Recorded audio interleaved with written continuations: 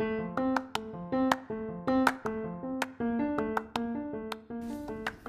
back to Top 5, where I discuss the best and latest technology to assist you with your day-to-day education needs. This week's topic is EdTech tools. The tools I have covered range from assessment tools to organization, including teaching integration for each. The final tool, which I will discuss in this final episode, is a digital organization tool that everyone uses. Pinterest is not only a site, but also a mobile accessible service that meets all your organizational needs. It is highly functional and allows endless possibilities for personalization.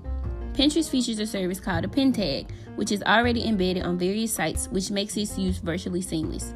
Pinterest boards can be created in relation to any topic or content area, which makes it highly beneficial for the classroom. This also makes it applicable in any context at any point during the lesson.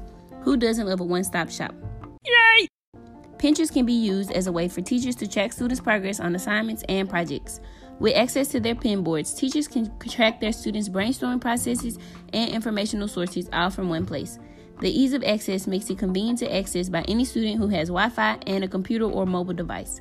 Be sure to check out Pinterest on the App Store as well as the Google Play Store for all your organizational needs.